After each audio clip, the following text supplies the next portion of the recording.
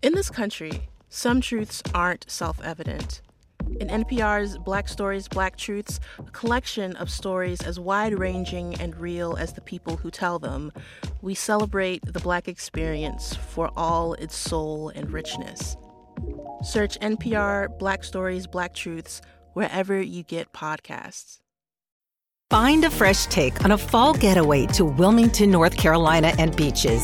Enjoy hiking trails in a state park, fresh seafood with a side of live music, and fall festivals galore. Then live it up along the Riverwalk in Wilmington's historic downtown. With 3 island beaches, Carolina, Curie, and Wrightsville, and a vibrant downtown, you get the best of the Carolina coast all in one place. Plan your fall getaway at WilmingtonandBeachesVacation.com.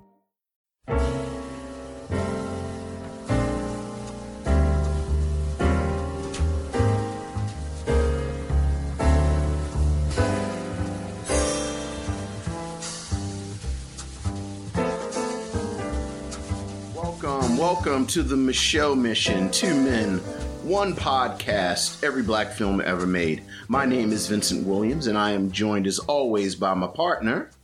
Hey, what's up? Holla at your boy. This is Len, a.k.a. the Bat Tribble.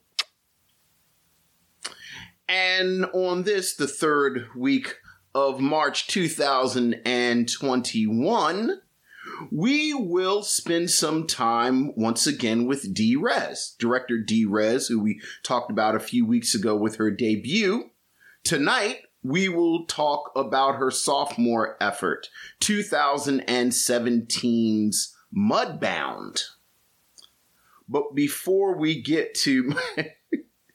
Sharon says she needs all the drinks after finishing the film. We'll talk about that. Yeah, it was quite a film. But we'll talk about all of that.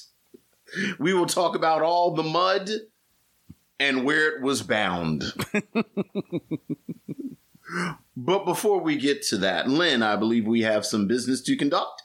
We do have business to conduct. First and foremost, we want to thank each and every one of you out there who are watching and listening to us, streaming live via StreamYard on our YouTube channel as well as on Facebook. Shout out to Aaron Fry, Sharon Eldridge, and Robert Monroe Jr. who hit up in the chat. How you doing, each and every one of you? What's going on, folks? What's going on? We got some emails, Vince. Okay. And one email is from a fan of ours at our old home in Philly Cam, DJ Joe Lex. Hey, what's up, Joe Lex? And what he emailed to us actually was a link, and then just in case we didn't hit the link, he actually sent us the full article from the Washington Post. It ran back in on March 15th. The forgotten film that paved the way to this year's Oscar contenders. It's a story by Rebecca Prime about Uptight, a movie before its time, spotlighting problems still plaguing the nation today. Uptight is a film that we reviewed some time ago here on the Michelle Mission, and is indeed a slept-on piece of social commentary produced by Jules Dessin and starring Julian Mayfield and Ruby Dee, among many others, in this movie that Vince and I were huge fans of. I was about to say we were both big fans, so certainly watch Uptight, folks, if you haven't. Yeah. And thank you, Joe, for sending that. Yeah, thank you, Joe. And I actually put a link to the article in the Facebook group, in the Michelle Mission Facebook group, so that everybody can check that out. The film is basically director Jules Dessin's remaking or reimagining of the 1935 film The Informer, which was a film about Irish revolutionaries. This film spoke about a black informer potentially against the civil rights revolution in the 1960s. Really a cracking like drama, and it's almost like it's like a drama noir almost. Yeah. And I remember the direction was amazing. Yeah, there were a lot of sort of flourishes. It was almost impressionistic. Yes. I remember because a lot of the film was from the point of view of a character who felt like the whole world was falling in on him. And you would see it through his eyes. It's very, very well done film. Very well done film. Yeah. So thanks. Always Joe. glad to see that get more publicity. Most definitely. We also got an email, Vince, from Inke King. Hey, Inke King. Hope I'm pronouncing that right. They wrote to us, was surprised that neither of you had seen Charles Burnett other films before reviewing To Sleep with Anger. Killer of Sheep is considered one of the great films of the last half of the 20th century, made a national treasure by the Library of Congress. Burnett's a remarkable filmmaker. In future, I hope you repair your lack of experience and watch his films, beginning with Killer of Sheep. I am certain you will be pleased and discover not only a great American filmmaker, but an artist and a poet.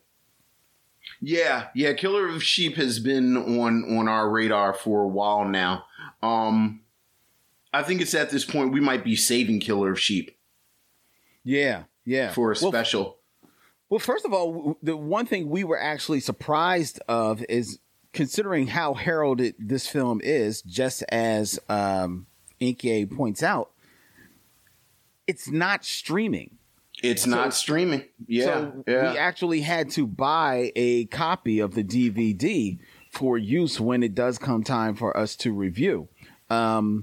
And it actually was on the docket to review, and then we realized that it wasn't streaming, so we had to, call an audible. But now I feel like, not to cut you off, I feel like we were about to do it, and then the pandemic hit. That's true. That is exactly true. And now we're in the middle of a Ponderosa. Yeah, you're 100% right, Vince. Yeah. That is exactly what happened, and that's why we weren't able to review that. But yeah, it definitely is a film that we want to take in. I know that I haven't seen it. Is it a film that you don't remember. Have you not seen the film, Vince? Not only have I not seen it, but I had actually gotten to the point where now I don't want to watch it until we review it. Right. Me. Like I actually want to watch it fresh. Right. Yeah. So the funny thing is I've had a couple of opportunities over the past few years, and I haven't watched it. Yeah, because you kind of want to just sink it in all at that one time. I feel you. Right. We also got a review, a 5-star review, Vince, on Apple Podcasts. Okay. From She Reels 99. Hey, She Reels 99. Says that the Michaud Mission has quickly become one of my favorite podcasts. I love Vince and Len's insights, jokes, stories, and camaraderie. I also really enjoy the lives on Facebook and YouTube and the community vibe engendered there. I look forward to it every Tuesday evening. I have it on my calendar and usually have my Fat Bastard, Hennessy and White Zinfandel at the ready. It is just the kind of COVID-era virtual party I need. They cover some movies I've seen, some I've sadly never even heard of. I'm always come away with new appreciations, new takes, and new films to add to my watch list. Well, excellent. That is the second reference this episode to people having cocktails while they're listening to us. And I feel like the designated driver of a really good party.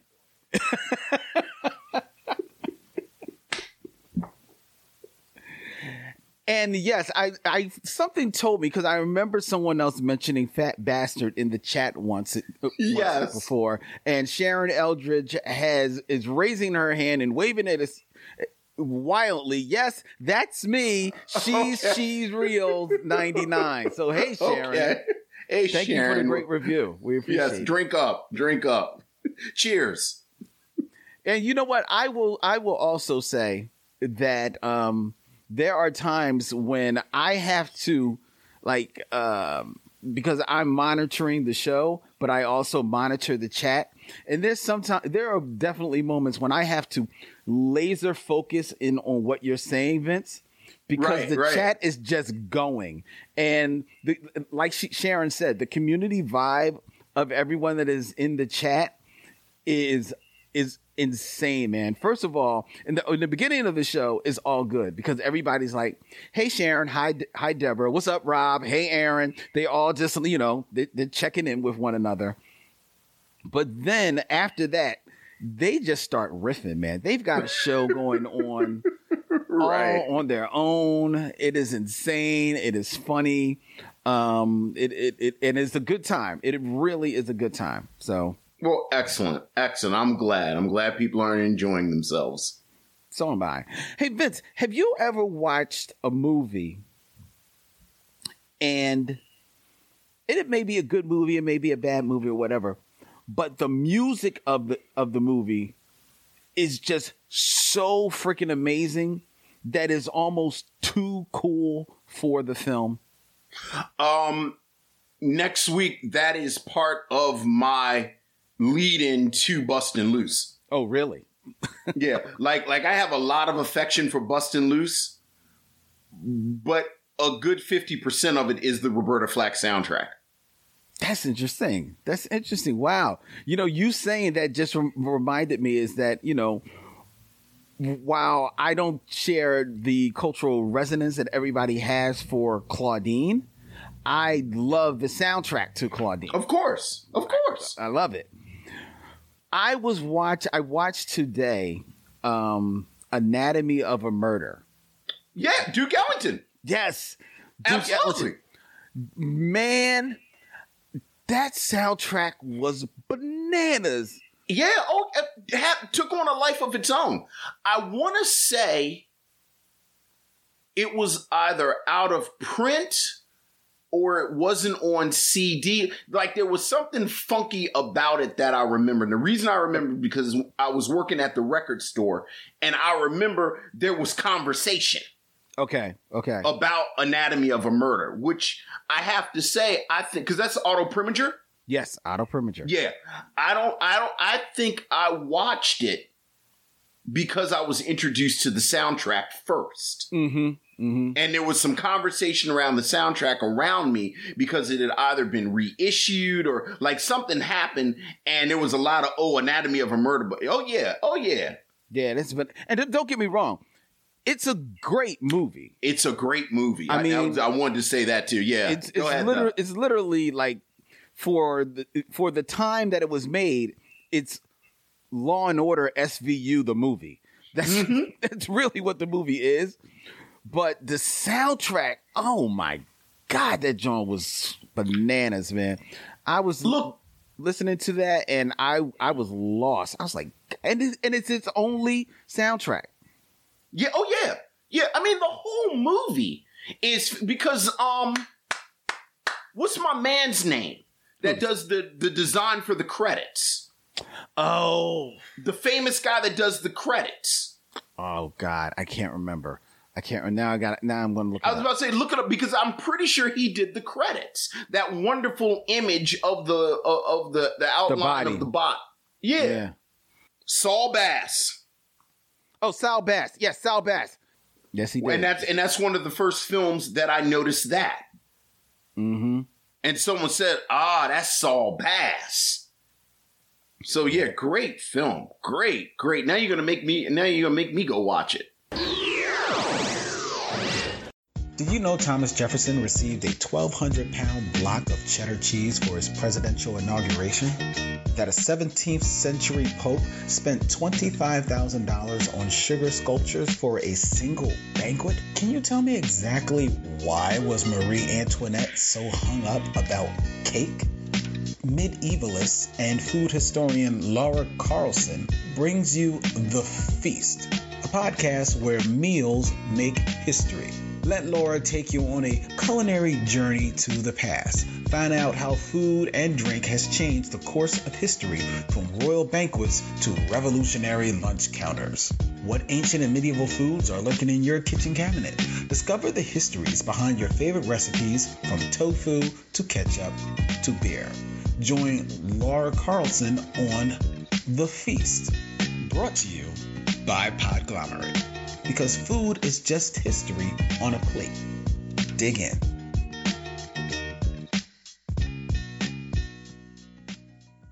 Speaking of, well, we weren't speaking of this, but speaking of news, that was a bad segue. That was a rough segue right there. Bad segue. Speaking of subjects that involve words from the English language. Speaking of something else, we have...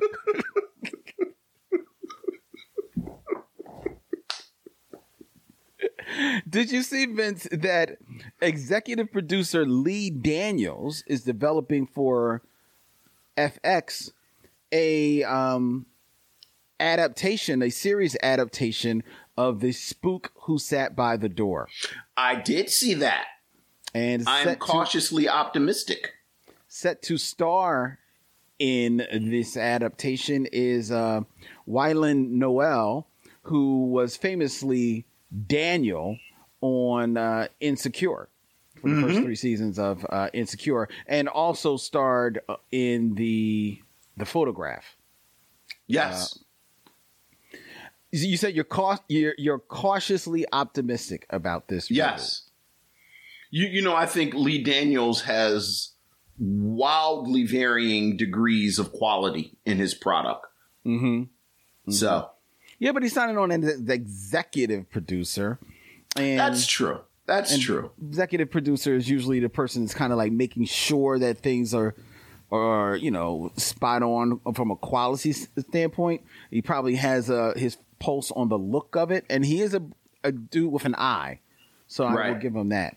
How do you feel about them adapting what is, I think it's fair to say, a cult film almost, The Spook Who Sat by the Door? Well, even though they're adapting it from the actual novel. I was about to say, I think the source. The book is probably more well known than the film. I think this is a good moment for that.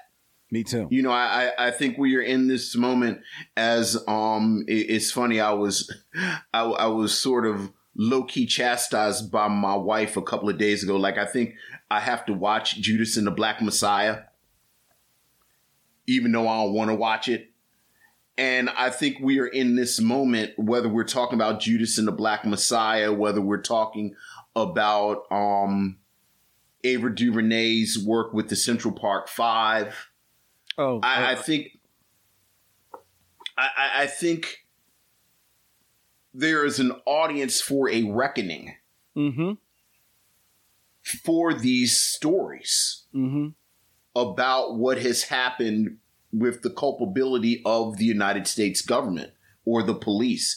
And The Spook Who Sat by the Door, I think, fits into that very neatly. So I'm for it. Yeah, I'm for it too. I am for it too. I am for it primarily because I actually was introduced to the movie before I was introduced to the book. So, and I have, let's say I have thoughts about the film, but I remember. But my first thought about my biggest thought about the film is that I felt it was a missed opportunity. So I like the idea of them adapting this, and I do also like Wylan Noel. I've seen him every time I've seen him. I've enjoyed his work. So I right now they're only making a pilot, and then we'll see if it gets picked up for a series. And I hope it comes out well, because I would like to. I think it's a story that needs to be told, and I would like to see him. I think he definitely has the chops to be like a leading actor. So I like him too. And much like you, I'm glad he's getting work. Yeah, so am I. Yeah, it's pretty dope. Also, last piece of news that I saw in the Facebook group that the people hit us up on, and all of our missionaries, we thank you for sharing all the news that you do and all of the like postings and Hollywood's going on and ons. There's a recent interview with the Hollywood Reporter, I believe, with Debbie Allen.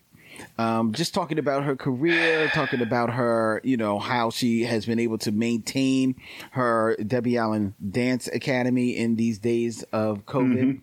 And they also dropped a little bit of news behind the attempts to reboot A Different World and the problems that they've run into, which you can imagine all stem down to the creative force behind the original A Different World, and that was Mr. Bill Cosby. Lynn, it broke my heart. I saw the headline and I read it so fast that I didn't see the almost. So like what I saw was Debbie Allen and Issa Rae to reboot Different World. And I was so excited when I read it, and then I saw the almost. Yeah. And then I read it and it broke my heart. Yeah. I'm 90% sure we've talked about this on here because I'm not a fan fiction person. Mm-hmm. But if I was, like, I have an entire fan fiction of a reboot of Different World in my head at all times. Really? Dude, we are, and I think we're getting away from, but when I started, we were actually far enough away that the child that Whitley was pregnant with would be going into his or her freshman year. That's right. We did talk about this. That's right. And I was like, Freddie can teach. She can be a prof in the English department. Mm-hmm. And which is funny because Cree Summer played an evil version of that on Queen Sugar last season. Like, she played an evil professor on Queen Sugar, and I thought Ron could still be living in the area, and somebody, like, I have all, like, well, it broke my heart that it doesn't look like it's going to happen. Yeah, I know. That is a shame, but unfortunately it's to be expected. The people are very leery about putting money behind something that has Bill Cosby's name attached to it, and not for nothing, I can understand he probably doesn't want to detach his name from it. Look, I've said over the past few months that the one thing that has made me happy, appropriately enough, talking about Debbie Allen and Debbie Allen's sister, I am so happy that as a community, we swooped in and said, you can't have Felicia Rashad. Right. Like, I love how Felicia Rashad is around. Mm-hmm. And no one is like, oh, hey, Felicia Rashad don't have nothing to do with this. Yeah. So it's a shame for a lot of different reasons. It is. So, but you know what? And it makes me sad. As much as it makes me sad, and as much as it's a shame, there's also a part of me that am fine with some things just being what they are. You know what I mean? Right. And and to me, the reimagining or rebooting of A Different World, some could say is Dear White People or Grownish, Sure. And certainly that's in both of those shows' DNA. Right. Exactly. Yeah. So I'm fine. I'm absolutely fine with it. All right. Yeah. Deborah Battle. Hey, Deborah.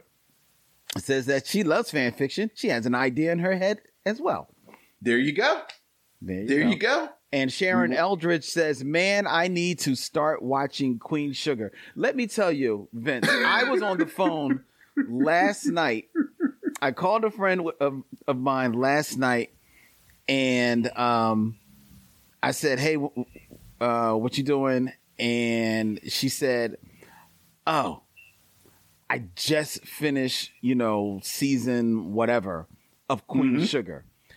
She then proceeded nonstop to give me a dissertation, an hour-long dissertation of what's going on in Queen Sugar, how much she loves Queen Sugar, who's her favorite character in Queen Sugar, who can die in Queen Sugar, who can get it in Queen Sugar. I literally just, my Bluetooth died in the middle of her dissertation, and I had to finish it on the speakerphone.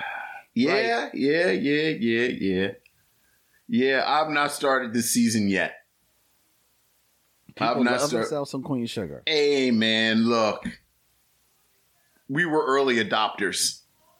You know I love some Queen Sugar. I know you love yourself. You know I love some Queen Sugar. Shout out to our boy Omar. Keep doing your thing, brother.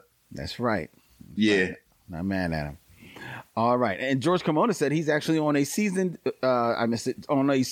3 rewatch of A Different World.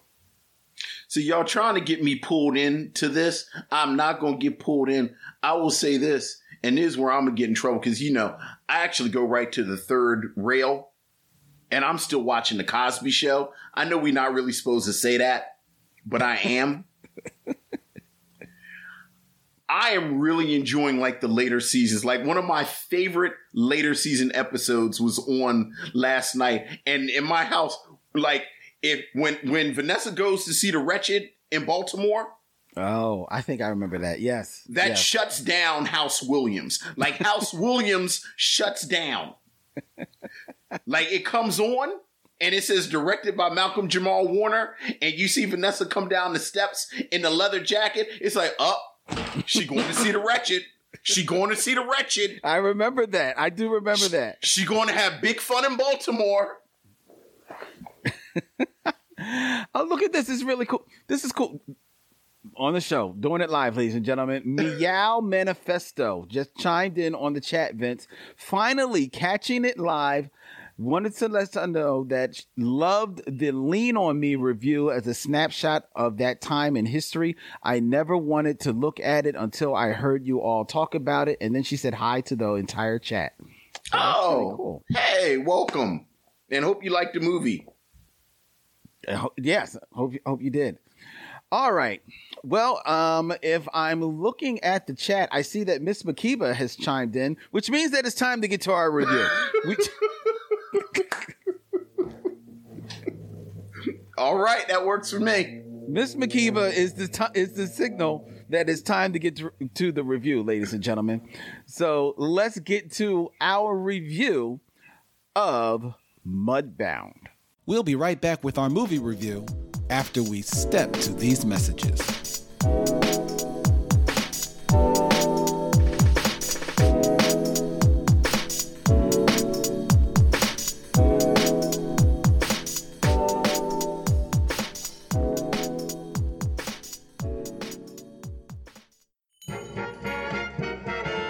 How long you been back from overseas? Oh, just a couple of weeks.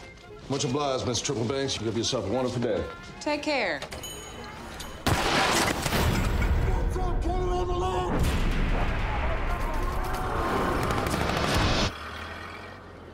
It's all right. It's just a car. It must have backfired.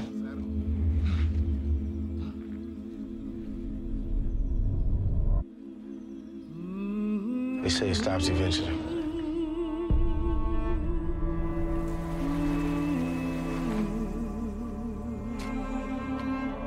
You just come back. Come all the way back. My nightmare's always the same. I scream. But there's nothing coming out. This place, this law, we don't belong to them. When I think of the farm, I think of mud, encrusted knees and hair. Our family's in trouble. You understand that? Do you? What's the worst thing you ever did? You betray your own blood. You can't even see your own wife is miserable. Silence. depression, fear.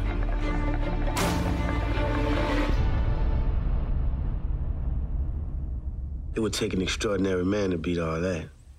Amen.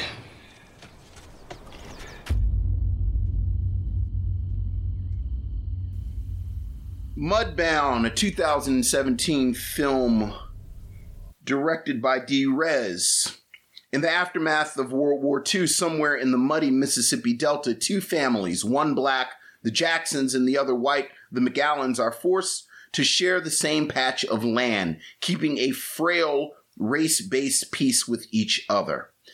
However, as they both struggle with hardship and dire poverty, the long-awaited return of two war veterans, Ronzel, the Jacksons' eldest son, and Jamie, Henry McGowan's younger brother, will unexpectedly nurture a budding friendship that transcends prejudice and race. But in the end, against a backdrop of fevered Mississippi sunsets and racism, life can be hard when the law of the land is still segregation and hatred, and then no one can be safe.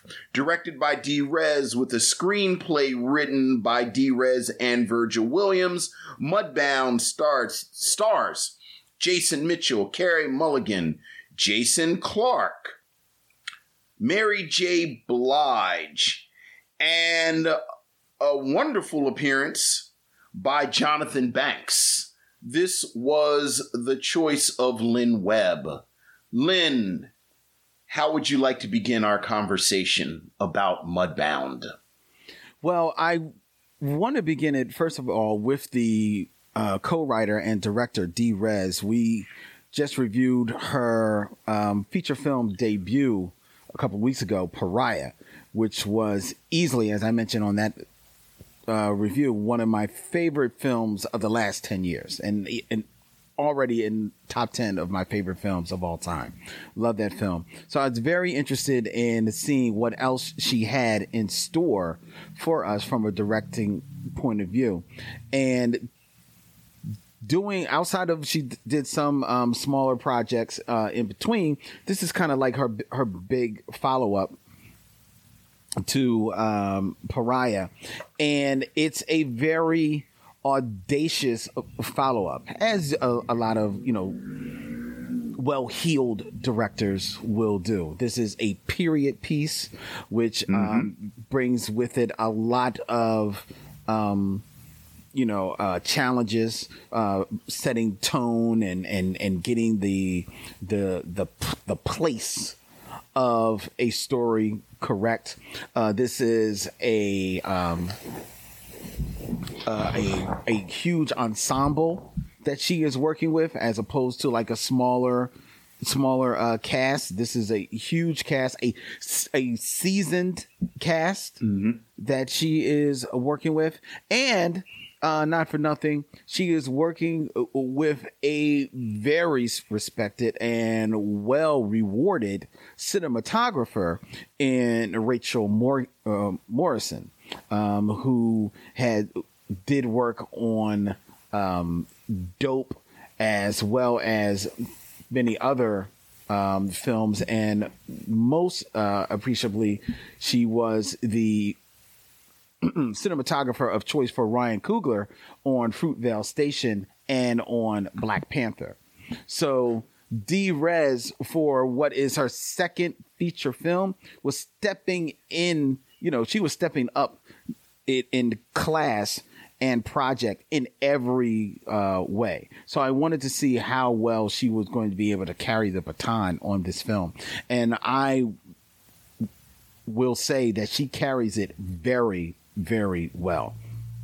I think that Mudbound is it's a gorgeous piece of direction and cinematography, even though it is a very dark and appropriately muddy film. Like this film is dank. This film is wet with emotion. It's wet with despair, anger,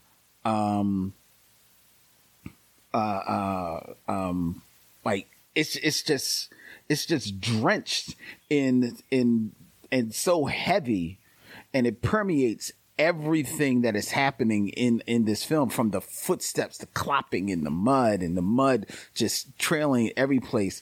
It's very striking to me in watching this film that the scenes that take place in Mississippi, where these two families live, are so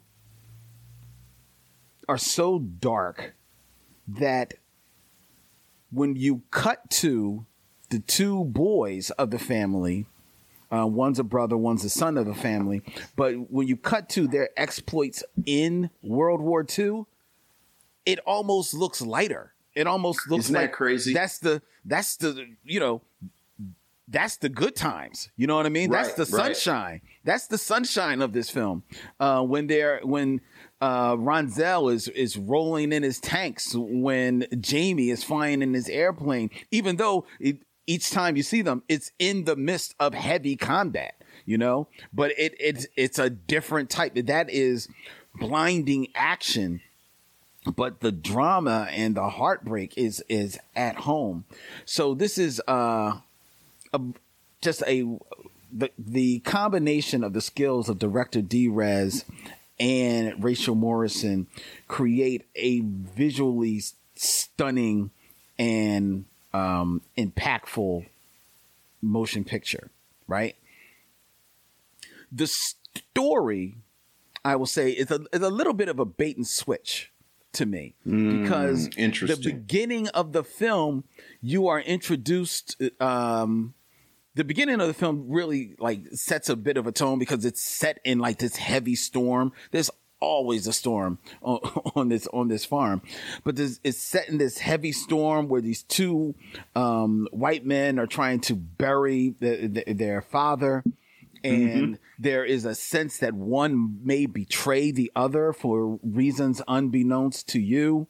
And then they come across these black sharecroppers who work on the land. And there's a sense of uneasiness between them.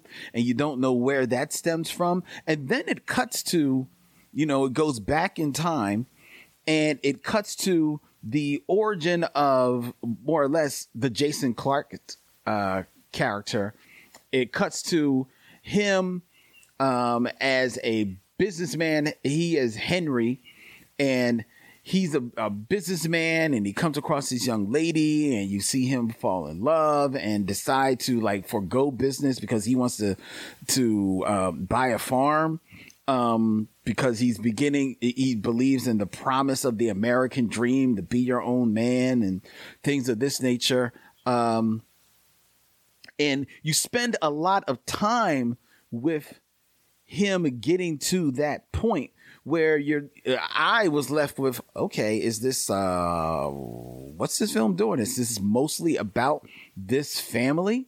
But then you cut to the Jacksons, which are the black sharecroppers, which is played by Mary J. Blige, as you mentioned, and I think a very unheralded performance by Rob Morgan as Hap That's Jackson. Right. That's and right. Rob Morgan, a name and a face that has appeared many times in black cinema recently, and a couple of times here on the Mission as well. He was in Pariah.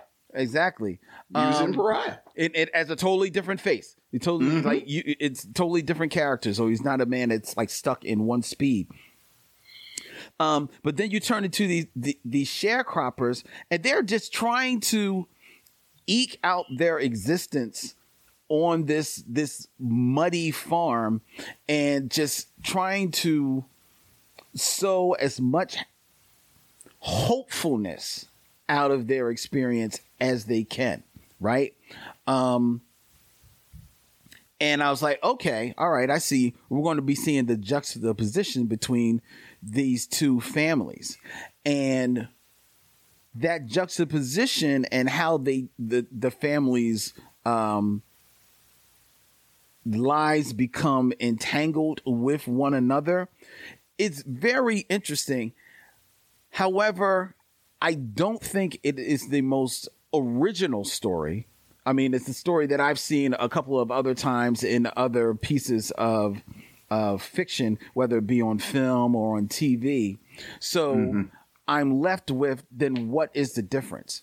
And the difference there lies in, like I said, the direction of D. Rez and the cinematography of Rachel Morrison, but primarily in the performances, in the acting. And the acting, the life that everyone in this film, Jason Clarke as Henry, who's just I don't know, I want to say he's just this helpless optimistic, but I think he's just a bit of a boob and a bit of a I don't even know how to describe his character, but he's swindled. He's easily swindled. He is a unromantic person. I don't want to say loveless, because I think he actually does have affection for the people in his life, be it his wife, be it his brother, be it his father, but he's unromantic in how he expresses that. He's just a plain spoken guy. He's married to a wife who is a plain spoken woman who longs for more. His brother, played by Garrett Hedlund, is a man returned from war with many deep scars inside of him that are just bleeding to the surface. That is it. And then you pointed out Jonathan Banks as their father, Pappy, who is just the depiction of Mississippi in the late 40s, early 50s. And that is what he is. He's old. He's cantankerous. He's nasty. He's blunt. And he's to the marrow racist. 100%. It's like it's that racist that you appreciate because you know exactly what you're getting. They're like, there's no falseness with that man. Ooh, that's pure racism right there. That's right. That's right. You see what that say right there in my arm? Racist. You know what I mean? So, right. And Jonathan Banks is doing the work. Rest in peace. I actually think we lost him not too long ago. And then I mentioned Rob Morgan. Jason Mitchell, who is an actor I've heard many things about, and Hey, Jonathan Banks is alive?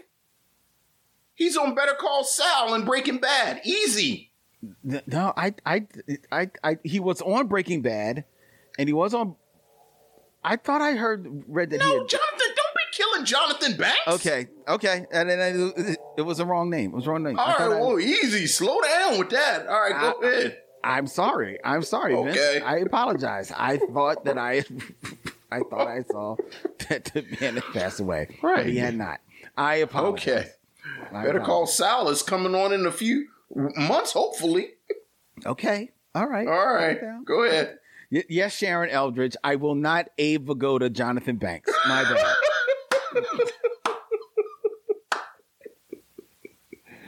bad. My bad. So then you have Jason Mitchell as Ronzel, who is an actor. Actually, while I'm familiar with the name and I've seen him once or twice, I haven't really sat down and focused and seen a full Jason Mitchell performance. And he is a very captivating actor in this. Yeah. He and his character Ronzel is filled with, there is a anger that is just boiling inside of him that cannot be released. It just can't be released to the detriment of him. Sharon Eldridge has reminded me that Jason Mitchell was in Straight Outta Compton. You don't want to hear what I thought about Straight Outta Compton. So, but he was good in it. He was good in it. He was good in it. One of the, but this is he actually is just. But as much as he has the anger in him, he also shows the wistfulness of a young person who had to leave their first love. You know what I mean? Mm-hmm. And I actually appreciated that. I appreciated his performance. I talked about Rob Morgan, and I am all here for the second coming of Mary J. Blige. Let me tell you, man, I am a huge Mary J. Blige fan. There are few singers I have every album in their discography. Mary J. Blige is one of them. She the queen of hip hop soul. And I have, I haven't seen all of her acting work, but when I do see Mary J. Blige act, I am always pleasantly surprised at how much I enjoy her. And that means I enjoyed her just kicking ass in Umbrella Academy, and she is almost unrecognizable in this film as Mary J. Blige. She just comes across as the most seasoned of character actors that I've ever seen in this movie, and it is no surprise that she was nominated for an Academy Award for Best Supporting Actress because of her role in this film. And it is that group of actors and the life that they give to this movie, which like I said, I don't think the story is super original. The shame of that is because this is a story as old as time, right? Coming home and finding that, oh, you're still a black man, coming home a veteran and dealing with PTSD and falling into alcoholism and everything else. It's a story that's been told over and over again, but their performances, coupled with the images that D-Rez and Rachel Morrison craft around them, is what makes this an exceptional piece of work. Yeah. This is a case of I'm so happy that we both get to pick movies, because I would never ever have chosen this. I know. Because I hate these movies. I know. I hate these dirt road period piece, down in the South, something bad. Like, I hate these movies. And it is a testament to how good this movie is that it worked so well. And like you, I think it works for a lot of reasons that speak to the quality of the overall product. I won't repeat what you said. I think D-Rez's direction is exceptional. It's exceptional. We talked about it in Pariah, just the way she stages scenes, just the way she works with her actors. All of it is amazing. Much like you, I think the acting is sublime. I thought Jason Mitchell was fantastic. I thought Mary J. Blige was fantastic. Jonathan Banks can do no wrong with me, frankly. He rose from the grave. He rose from the grave. And of all of them, I thought Jason Clarke was a revelation. I thought Henry was the most fascinating character that I have seen in a film in a really long time. And the reason for that is something that I will talk about. I think this screenplay is amazing. I think this screenplay is amazing. The adapted screen, was nominated for an Academy Award, which this is one of the times I think the Academy got it right. Part of the reason I think this film works so well within the context of, as you said, we have seen this before, is because I think it plays fair. Like when the film comes on, and again, talking about the direction, talking about the choices that D-Rez makes, as you said, that opening scene, it's the two brothers digging this grave for their father.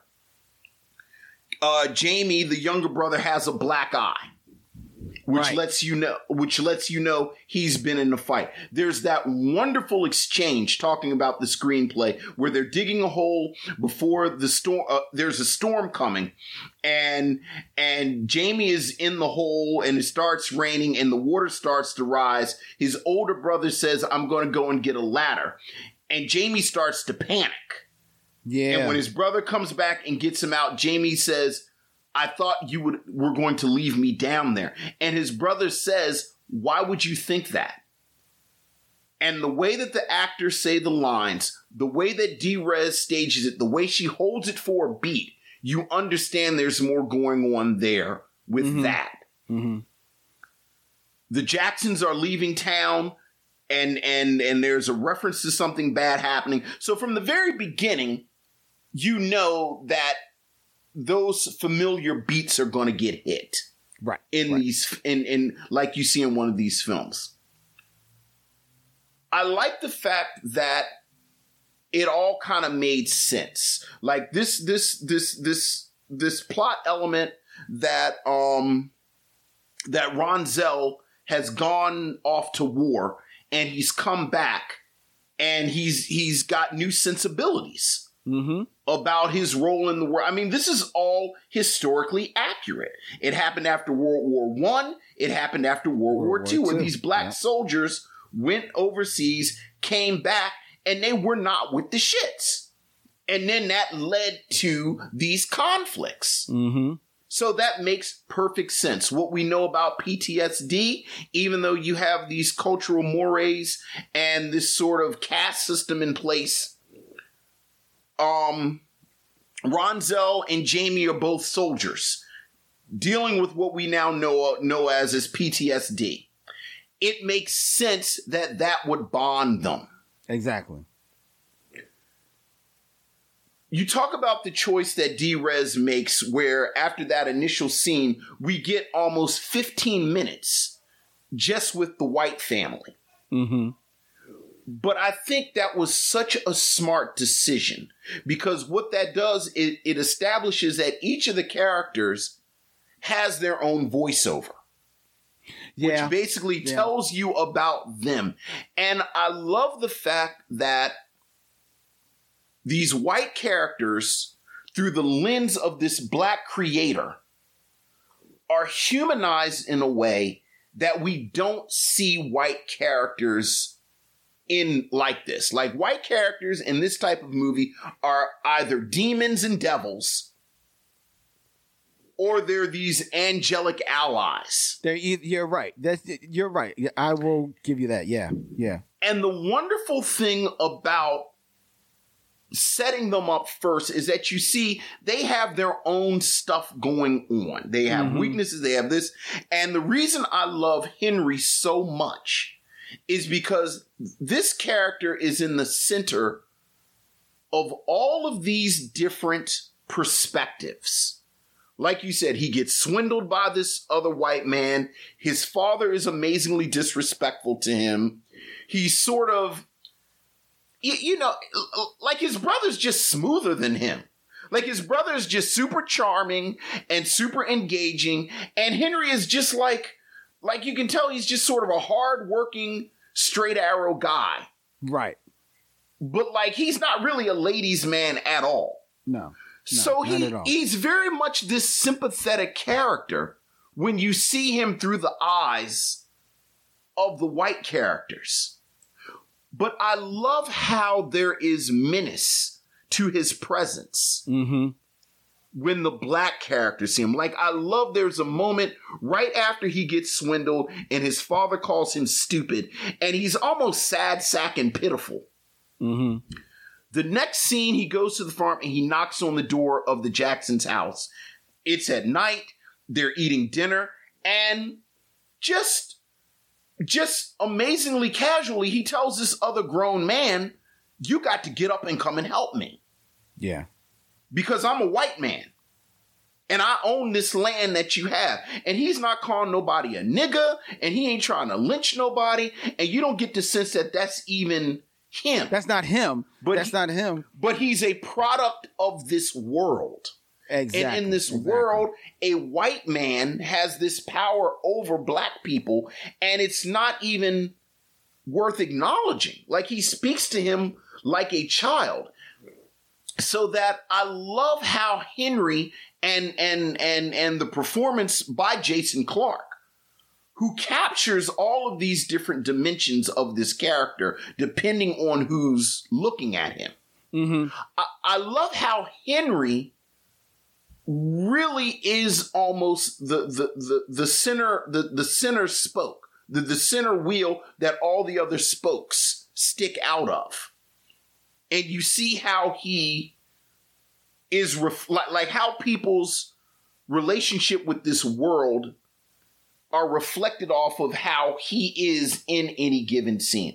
And I think it's a wonderful performance, and it's this wonderful fusion of the screenplay, the performance, and the direction. Yeah, you're right. And ironically, the only misstep in the film, like the only part of the film where I said, D-Res copped out a little bit. I don't think it's a spoiler to say, especially since they allude to it in the very first scene, that something bad happens. I'll just say something bad happens. Well, yeah. Racially. I did not like the fact that Henry is out of town when it happens. Yeah, I didn't like that either. Like, yeah. I really wanted to see this character who, again, he's not like his father. Like, he's not frothing at the mouth, racist, and you got to use a backdoor and this, that, and the other. But at the same time, he's also not his brother, who's kind of, iconoclastic, or his wife, who's not from this. Like, he's a product of this world. And I would have loved to have seen him navigate this lynching situation and how he would, because this is a character, again, that you see throughout the film. That kind of, you don't know what to do. Like he's not a good guy, but he's not a bad guy. Like, he's just a man. And I just thought he was a wonderful character. And in my mind, like, that elevated the whole film for me. Yeah. I see what you're, well, first of all, I hadn't looked at his character from that point of view, from that lens. And you're right. I do see how he is the spoke that spins the story from everyone's different perspective, especially because, like you said, at that moment when he knocks on the door for Hap to come help him with the luggage, and to the moment when Hap, who proves your axiom that sometimes you're too old to be on a ladder, I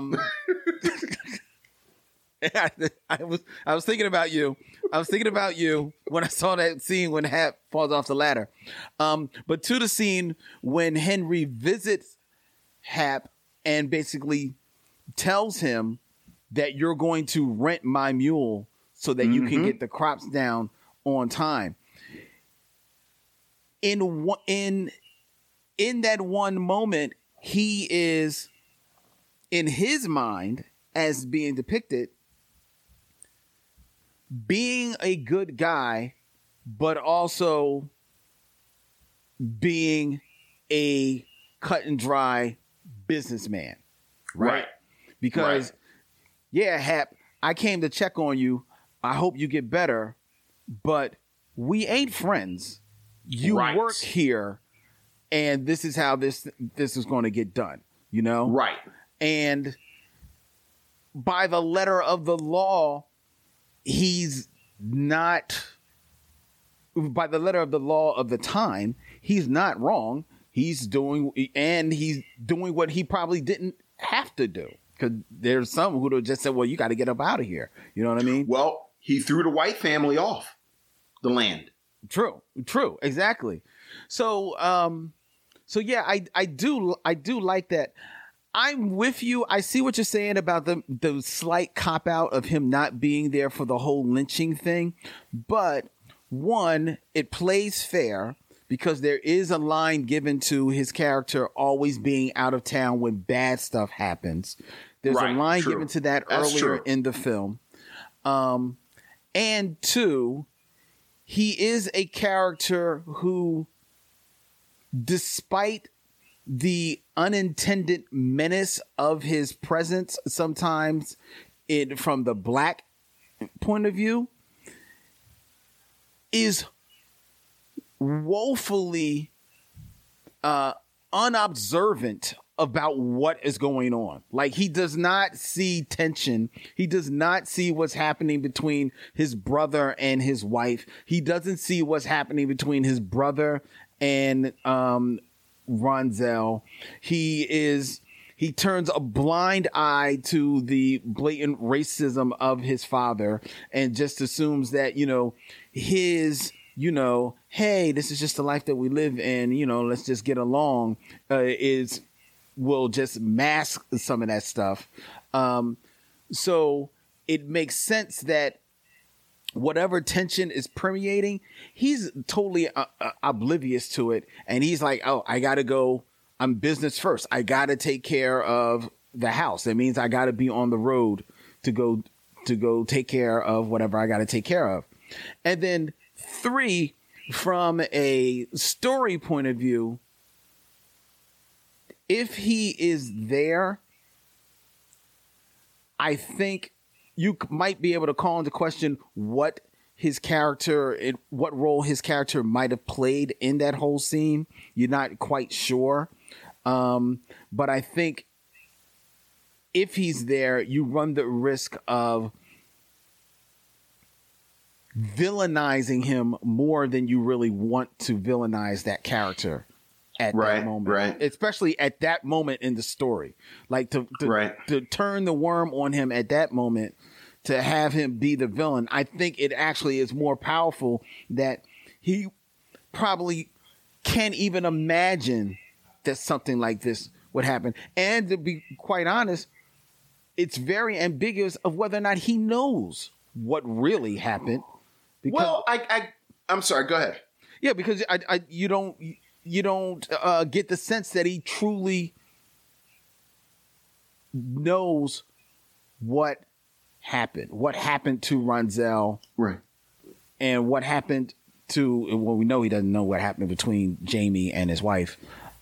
He's just still oblivious even at the end.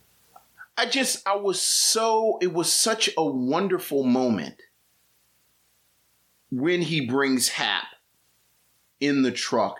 And he has that great, again, I love the screenplay where he just, the casual racism of him telling his father he has to move over in the truck so that Hap can sit in the truck, because certainly Hap can't ride in the car with my white wife and my children. Like, that's, and it's so breezy the way he does it. Like, I was curious to see how he would deal with the picture of Ronzel's biracial child and the white woman. Like, you knew this was, you knew this was a time bomb. Like, it's like Chekhov's biracial child. Right. And again, Jonathan Banks' character is he played him brilliantly, but he's pretty one note. Yes. The other Klansmen, again, pretty one note. But as we've talked, it's appropriately enough because we were talking about Uptight. And every time I think about Uptight, I also think about Nothing Like a Man. Yeah. Like, those are my 2 marquee films that I've discovered through this show. And in Nothing Like a Man, we talked about the casual racists.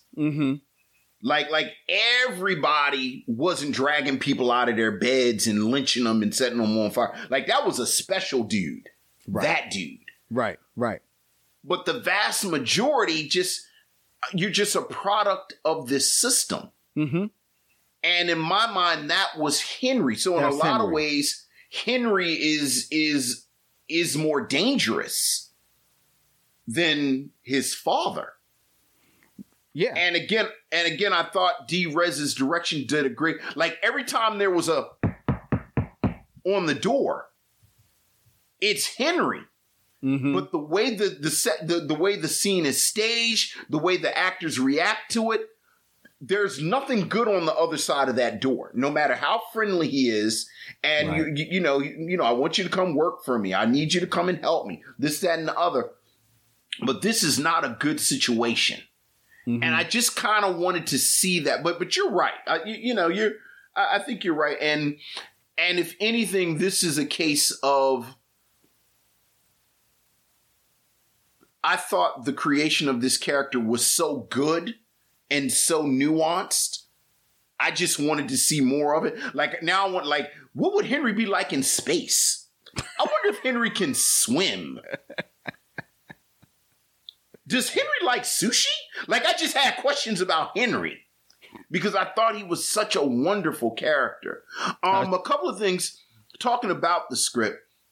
There are some wonderful, like I said, there are all these monologues and there are some wonderful speeches in here. Like Rob Morgan's character talking about land.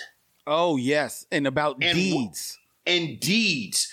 It was just glorious. Just him talking about it. We haven't talked about her much. Carey Mulligan, who plays basically almost a school marm who gets moved to, because she's not really a country girl like this. Her monologue about being surrounded by death and dead animals was amazing. Yeah. And there were all of the Mary J. Blige talking about her character loving her children.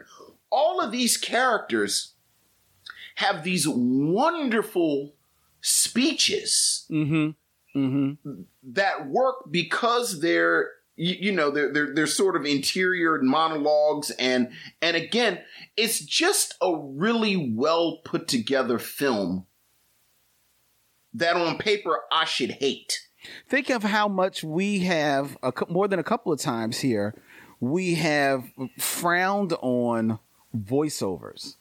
And this is a movie that dares to give you multiple voiceovers, multiple points of view, yet it always works. It works, and it really is smart. You talking about the speeches.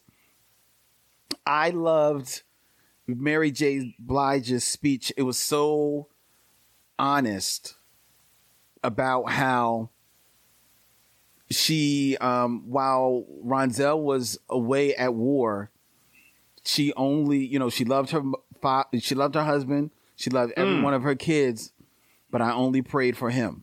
I only prayed for Ronzel, and the Lord will forgive me.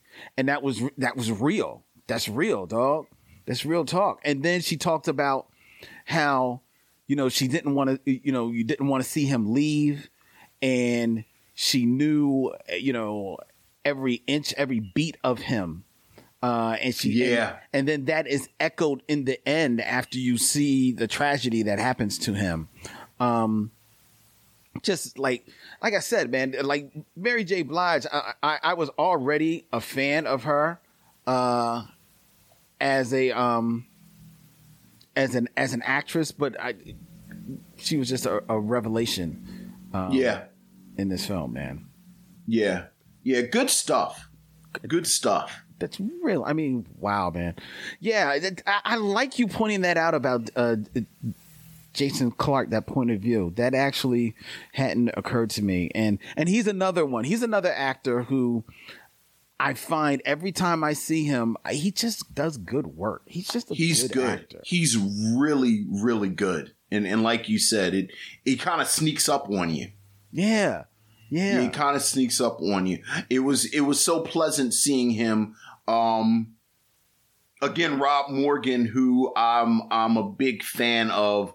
I was so happy for him that he played Turk in all the Netflix Marvel shows. So like he was the only character that showed up in each of the shows, and I was so happy that he got that shine.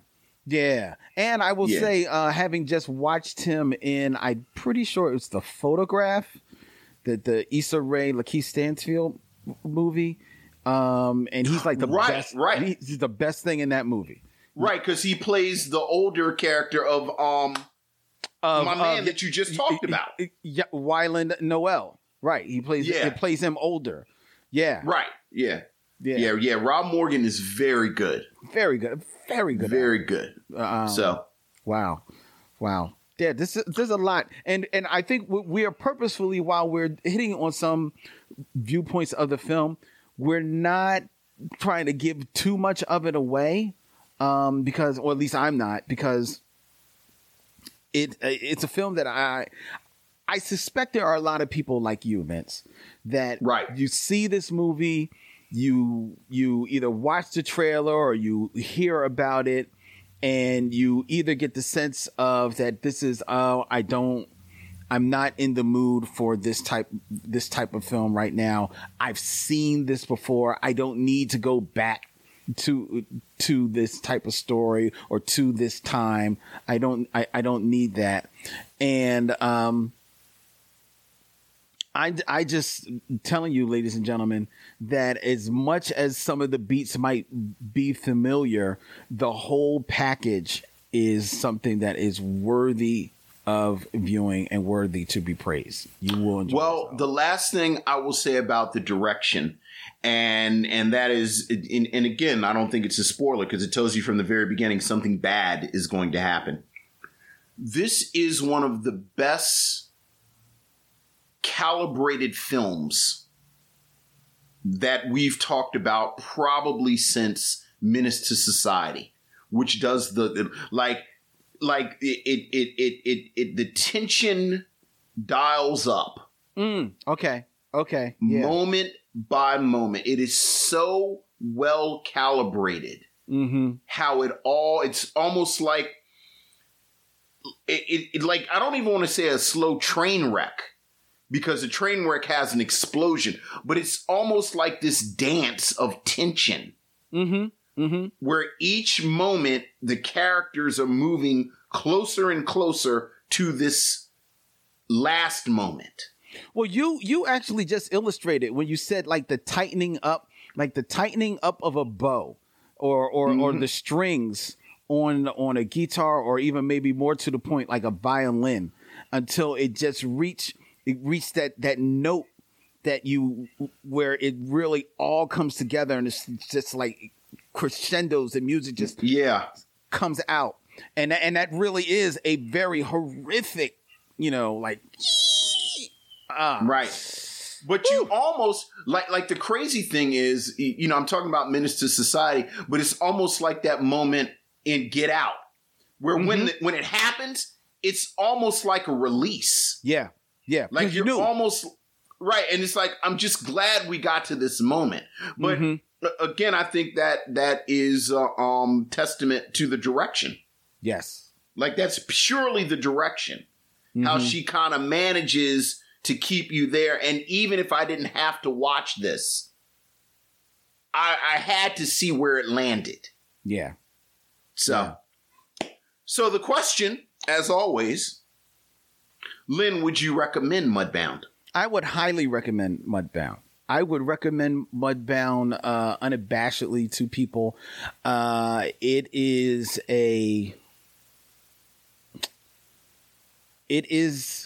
It's an experience. I'm going to say that, there are some films that, like, oh man, you got to get through it, and you come out on the other side and you just feel like, no, this movie, it takes you places, but it leaves you someplace as well. And you're affected by where it leaves you, but I don't think you're affected in the way that you think you will be. True. And that is a testament to all of the creatives who worked to put this film together. I agree. I think the sheer quality of this film makes it transcend those of us who have reservations about this. I think this is a film that there are situations, but this never falls into this sort of race trauma porn that you get. And I suspect that part of that is, frankly, because D-Rez is black. Mm-hmm. And you don't get the sense that she's interested in that. No. Like I said, the characters are amazing. I think the characters are amazing. I'm going to keep saying, I think this character, Henry, is one of the best depictions of a white man in this system that I've ever seen on screen. Right. And, frankly, I'll be adding him to my own lexicon when we talk about whiteness through a black lens, like we do oftentimes.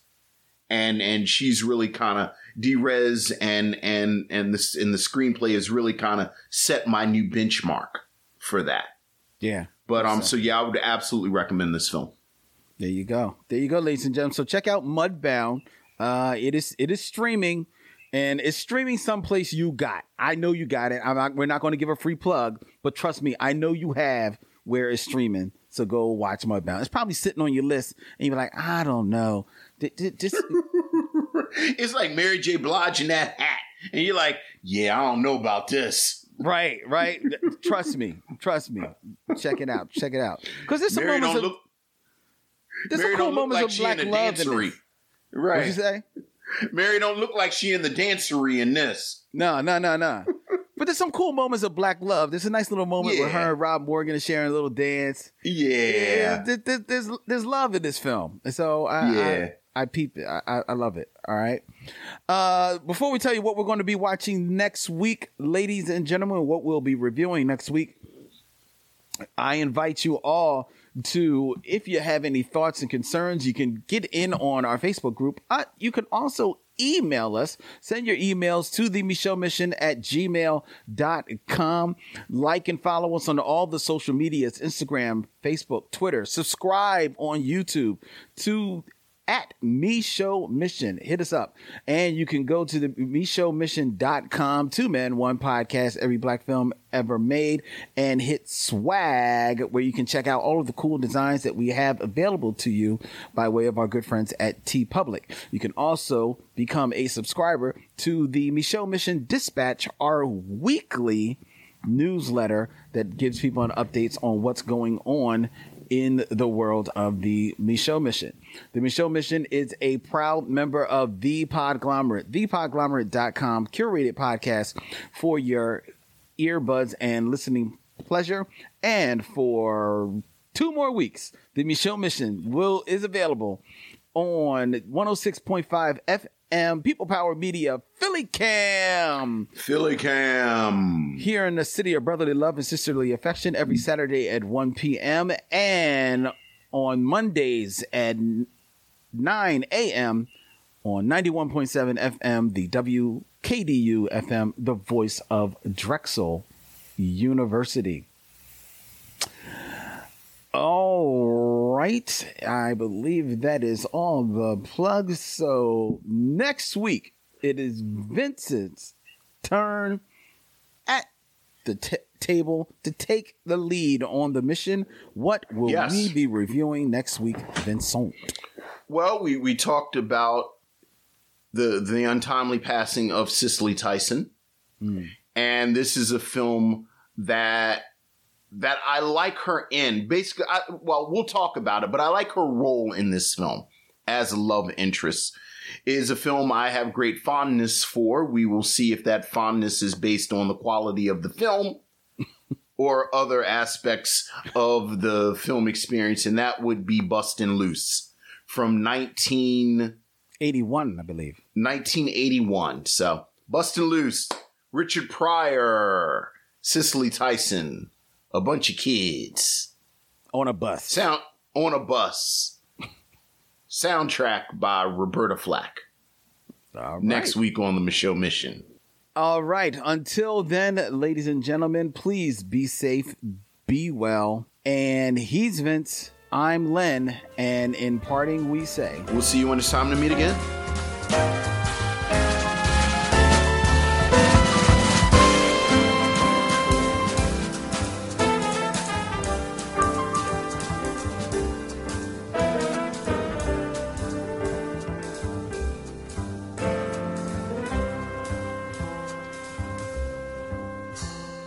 Now it's time to bid adieu. It's been a pleasure knowing you. I'll see you when it's time to meet again.